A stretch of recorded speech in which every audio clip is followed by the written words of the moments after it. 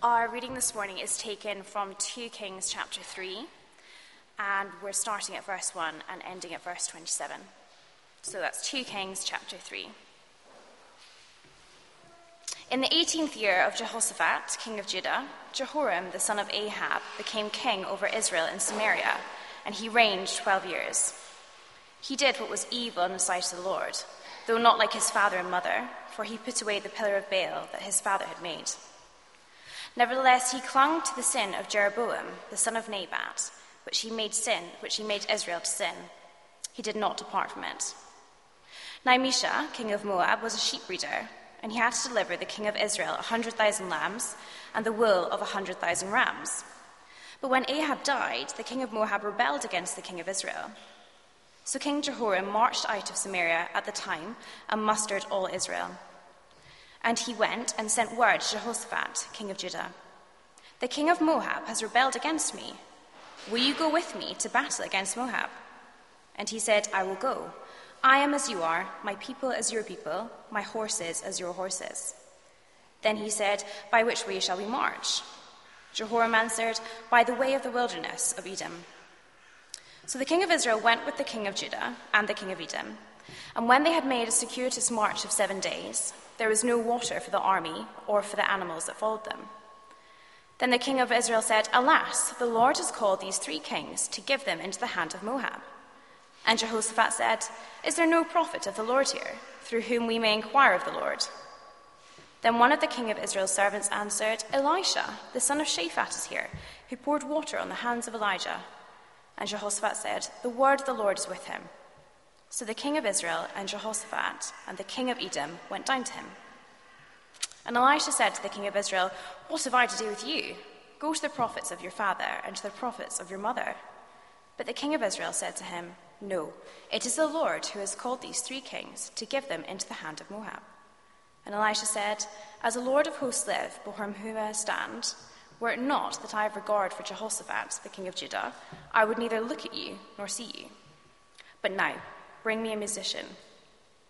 And when the musician played, the hand of the Lord came upon him. And he said, "Thus says the Lord, I will make this dry stream bed full of pools. For thus says the Lord, you shall not see wind or rain, but that stream bed shall be filled with water, so that you shall drink, you, your livestock, and your animals. This is a light thing in the sight of the Lord. He will also give the Moabites into your hand, and you shall attack every fortified city and every choice city, and shall fell every good tree, and stop up all springs of water, and ruin every good piece of land with stones." The next morning, about the time of offering the sacrifice, behold, water came from the direction of Edom, till the country was filled with water. When all the Moabites had heard that the kings had come up to fight against them, all who were able to put on armor, from the youngest to the oldest, were called out and were drawn up at the border. And when they rose early in the morning, and the sun shone on the water, the Moabites saw the water opposite them, as red as blood. And they said, "This is blood. The kings have surely fought together and struck one another down. Now then, Moab, to the spoil." But when they came to the camp of Israel, the Israelites rose and struck the Moabites till they fled before them. And they went forward, striking the Moabites as they went. And they overthrew the cities, and on every good piece of land, every man threw a stone till it was covered. They stopped every spring of water and felled all the good trees, till only its stones were left in Kir-Hareseth, and the slingers surrounded and attacked it. When the king of Moab saw that the battle was going against him, he took with him 700 swordsmen to break through, opposite the king of Edom, but they could not. Then he took his oldest son, who was to reign in his place, and offered him for a burnt offering on the wall. And there came great wrath against Israel, and they withdrew from him and returned to their own land. Thanks, Suze. Good morning, everyone. Simon's prayed, so let's start together. Imagine lockdown finally eases and you decide to book your holiday. And you decide to go to Paris. You've never been there before. And you want to show how cultured you are. So you see the Eiffel Tower, and then you go to the Louvre. You see the Mona Lisa, and after you deal with that underwhelming experience, you go and see the Moabite stone. It's a stone that's in the Louvre, and on it is a vast inscription written by the King Mesha of Moab in this chapter. It describes all the punch-ups he had with the king of Israel. And you think, that's quite interesting. But then you walk on by, don't give it another thought, and head to the Champs-Élysées. Well, like the Moabite stone itself, we might feel the right place for this story in 2 Kings 3 is in a museum. Obscure people, obscure places, kings we can't pronounce, and maybe, probably, the beginning of the Iron Age is not particular interest to many of us. But 2 Kings 3 is in the Bible, and so it's helpful to ask the question, why? Why did the author write this? Well, it's here to teach us. On your handout, which is on the other side of your service sheet, you'll see there I put Romans chapter 15, verse 4, written by the Apostle Paul. For whatever was written in the former days was written for our instruction. So this chapter does have historical value.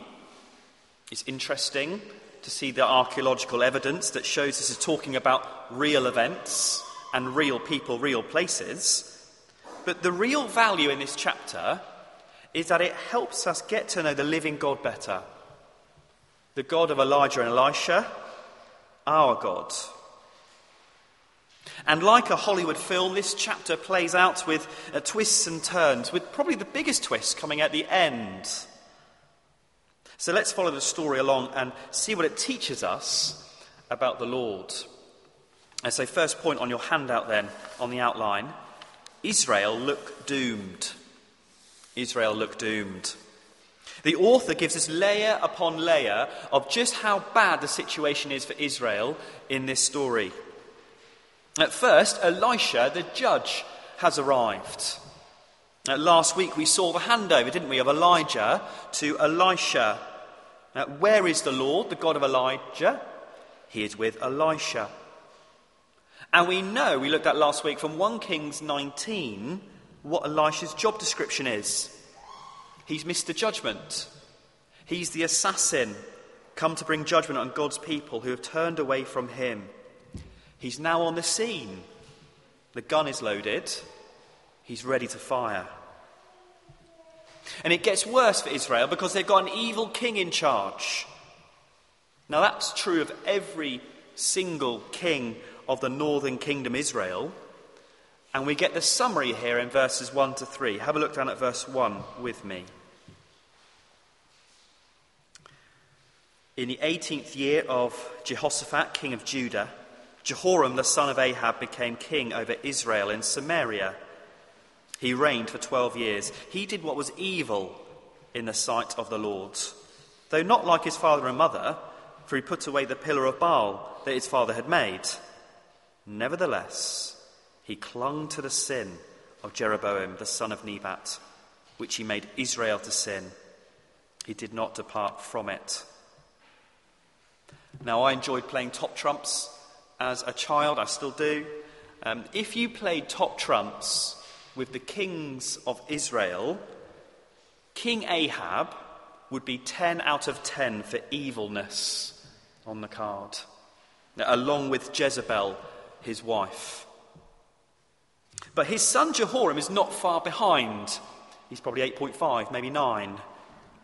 He's a massive improvement on his dad Ahab. He gets rid of the pillar where they worship the false god Baal. But he still clings to sin. He clings to the sin of Jeroboam. And just to fill you in on that, Jeroboam he is a king. He set up a rival way of worshipping God in the northern kingdom. After the kingdom split, he didn't want people going to the southern kingdom, to Jerusalem, to worship God, because he thought, they might turn against me. So I'm going to set up a rival way of people worshipping God in a northern kingdom, which was evil. It was wicked. So whilst Jehoram is not as wicked as he could be, he's certainly not as righteous as he could be either.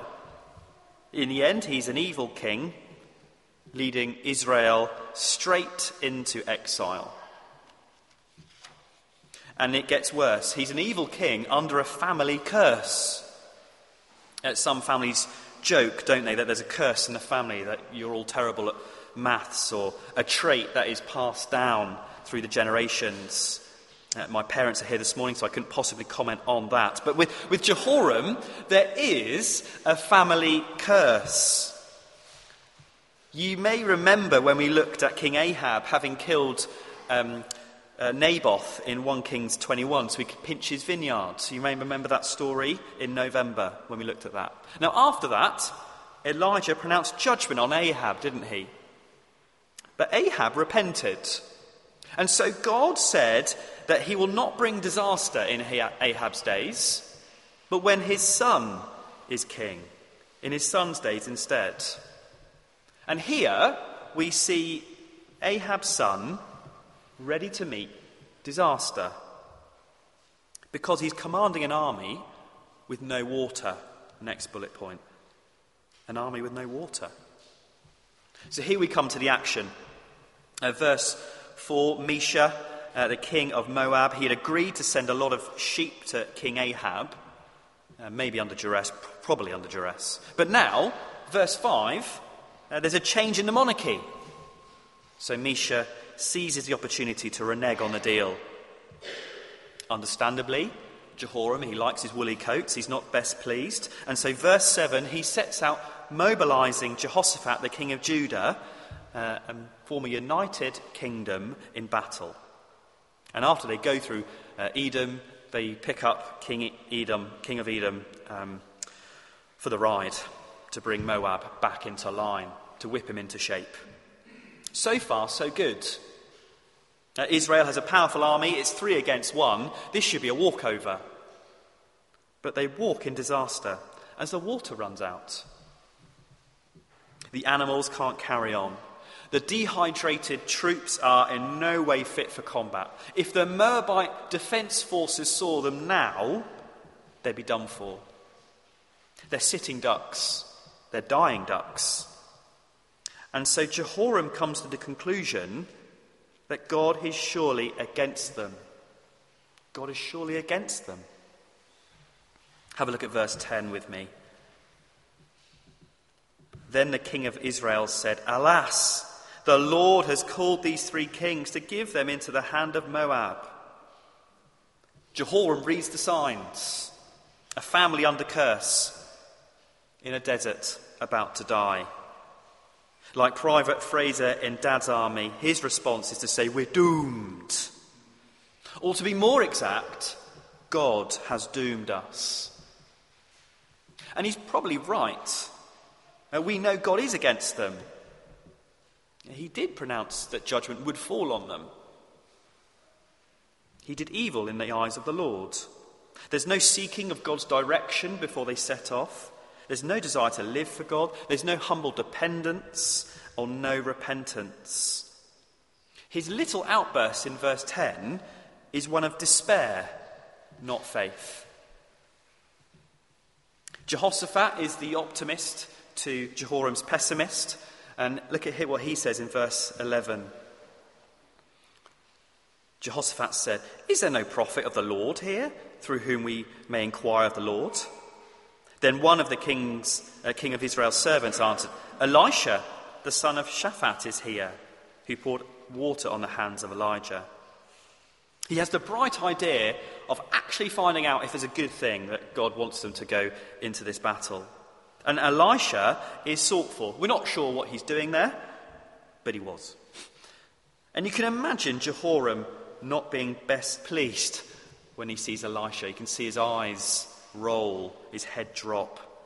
The successor to the person who pronounced judgment would fall on Ahab's son. I think that's not going to end well.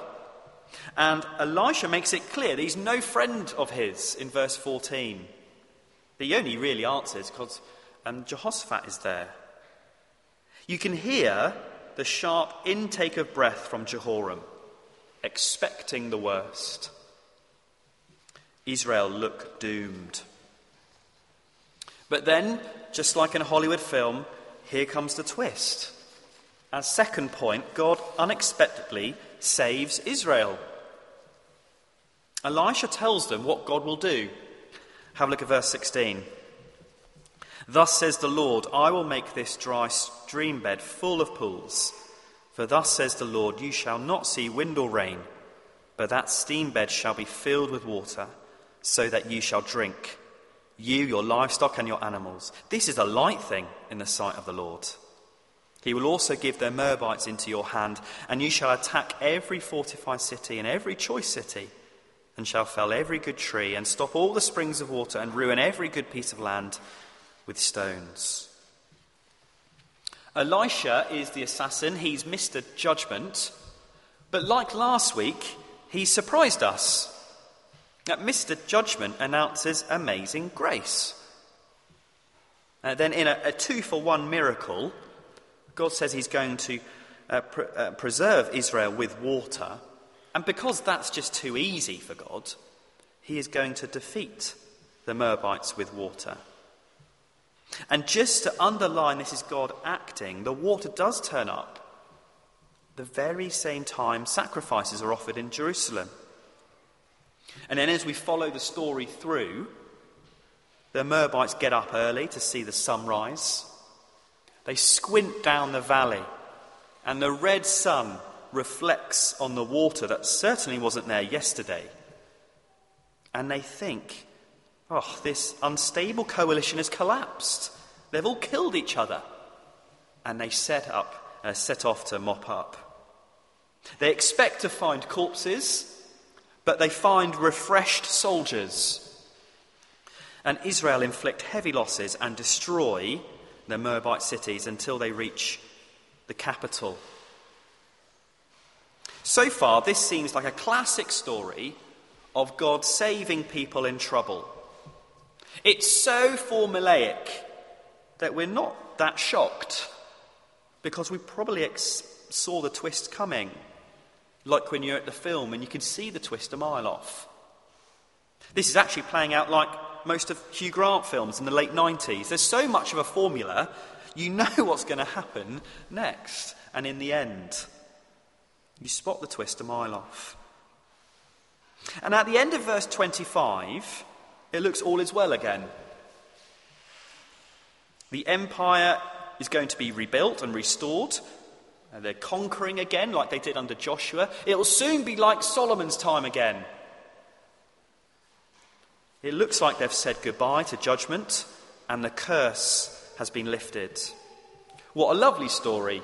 A standard, God rescues people who don't deserve to be rescued. The credits roll. We all go home. But that's not how the story ends, is it? I wonder if you found those last 2 verses quite jarring, quite puzzling. Because these 2 verses, well, they explain to us that judgment will still certainly fall. Judgment will still certainly fall. Misha, the king of Moab, is about to lose, and he's about to lose huge. He has 2 moves left, 2 last rolls of the dice. Both are desperate, and the last one is horrendously evil. Have a look down at verse 26. When the king of Moab saw that the battle was going against him, he took with him 700 swordsmen to break through opposite the king of Edom, but they could not. Then he took his oldest son, who was to reign in his place, and offered him for a burnt offering on the wall. Misha's first option is to go at it with more troops, but that fails. And so Misha takes the one who would rule in his place, his firstborn, the most valuable thing he has, and sacrifices him to the Moabite god Chemosh. It's an awfully wicked thing to do. We're shocked at that. But see what happened, verse 27. And there came great wrath against... We expect that to say Moab, don't we? Look at what Misha's just done. But what does it say? Great wrath against Israel. And they withdrew from him and returned to their own land. It's a puzzling verse. It's exam season, so I'm going to show my working.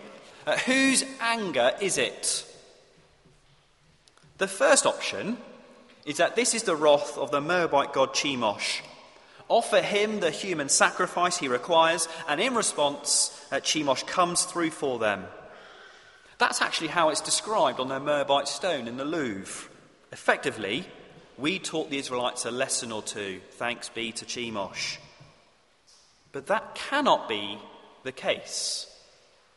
As we saw when we looked at 1 Kings in chapter 18, fake gods can't even light a barbecue, let alone defeat a whole army.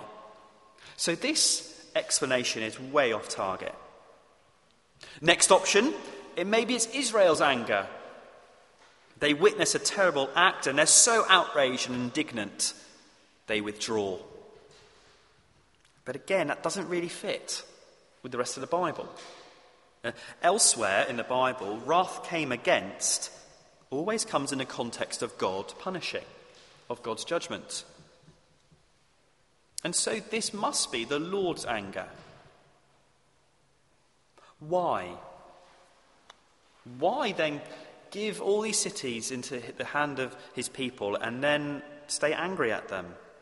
He fulfilled his word through Elisha that Israel would defeat Moab. But the thing is, the judgment of 1 Kings 21 and earlier in 1 Kings still stands. Yes, it's been delayed. They live to fight another day. But it will still come. The northern kingdom is still under judgment. God has no intention of rebuilding the empire again. It's done for. It's finished. They're on borrowed time. A remnant will be saved. God told that to Elisha. We looked at that last week. But God's judgment will fall on most of them. And then it does. Years later, in 2 Kings chapter 8, Jehu turns up and the assassinations start. So this story isn't a lovely, nice story about God saving people who don't deserve to be saved or giving them total salvation. This is more a story of God's patience and his kindness, his forbearance. God hasn't said, I'm changing my mind about judgment, but I've delayed it. He mercifully spares them. But this is not full-blown forgiveness. There's no repentance. There's no turning away from their evil and turning back to God. So at the end of the story, what's the conclusion? Well, there will be certain future judgment, but there is now current, patient mercy. Some people think, don't they, that there's a difference between the nasty God of the Old Testament and the nice forgiveness God of Jesus. The comedian and celebrity atheist Ricky Gervais, in one of his stand-ups, compares the God of the Old Testament to a 1950s dad, and when their child disobeys, they reach for the belt. But the God of Jesus, like a modern-day dad, when a child disobeys, they say, don't worry, do what you like, I'll forgive you whatever. But people who have that view haven't read the Bible closely. All the way through, the Lord does not change. He is full of judgment and mercy, both in the Old Testament and the New. As we see that in this story here, and it climaxes in the coming of the Lord Jesus, the one Elisha points to. We saw last week the similarities between Elisha and Jesus. Elisha succeeded Elijah by the Jordan River. Jesus succeeded John the Baptist by the Jordan River. Elisha received God's Spirit by the Jordan. Jesus received God's Spirit by the Jordan. And unlike Elisha, Jesus is announced as Mr. Judgment. In Mark chapter 13, Jesus said the destruction of Jerusalem in AD 70 is a warning sign that total judgment will fall on the whole world. And yet, when Jesus' disciples ask whether they should call down fire from heaven for the cities they're rejecting, let's do some judging, Jesus says no. It's not time for that. Because Jesus came to be the Saviour before he comes again to be the judge. As the Apostle Paul says in Acts 17 on your handout, God has fixed a day on which he will judge the world in righteousness by a man whom he has appointed. And of this he has given assurance to all by raising him from the dead. Perhaps instead of Paris on your holiday, you go to Cornwall and you take a trip to, that's more likely probably, and you take a trip to the tidal island, St Michael's Mount. It's connected to the mainland by a cobbled causeway. But you have to get the time just right. Because if you go and then high tide comes, the path is submerged, the island is cut off, and you are stranded.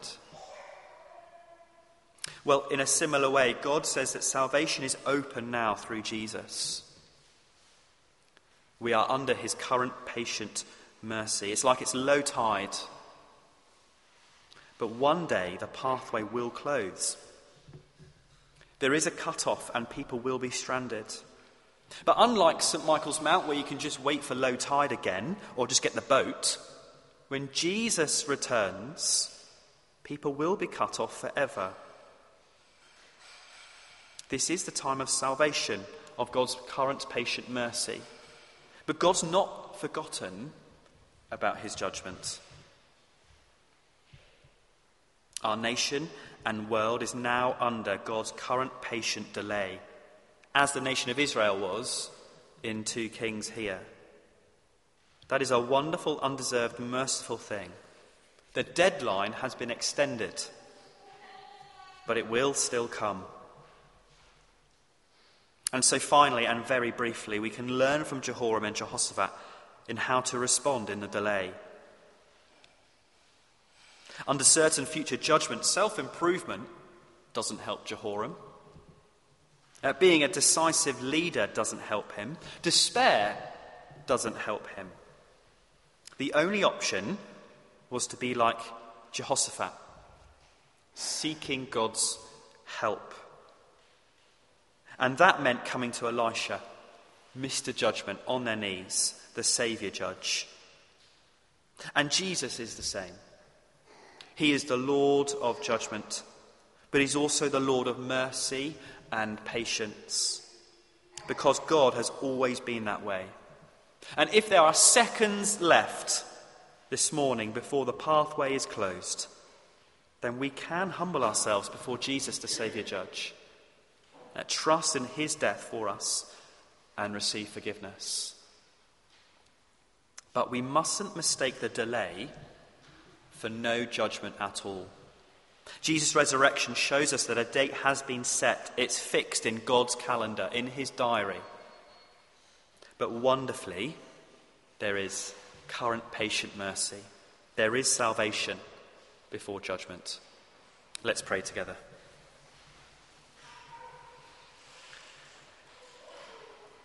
For whatever was written in former days was written for our instruction.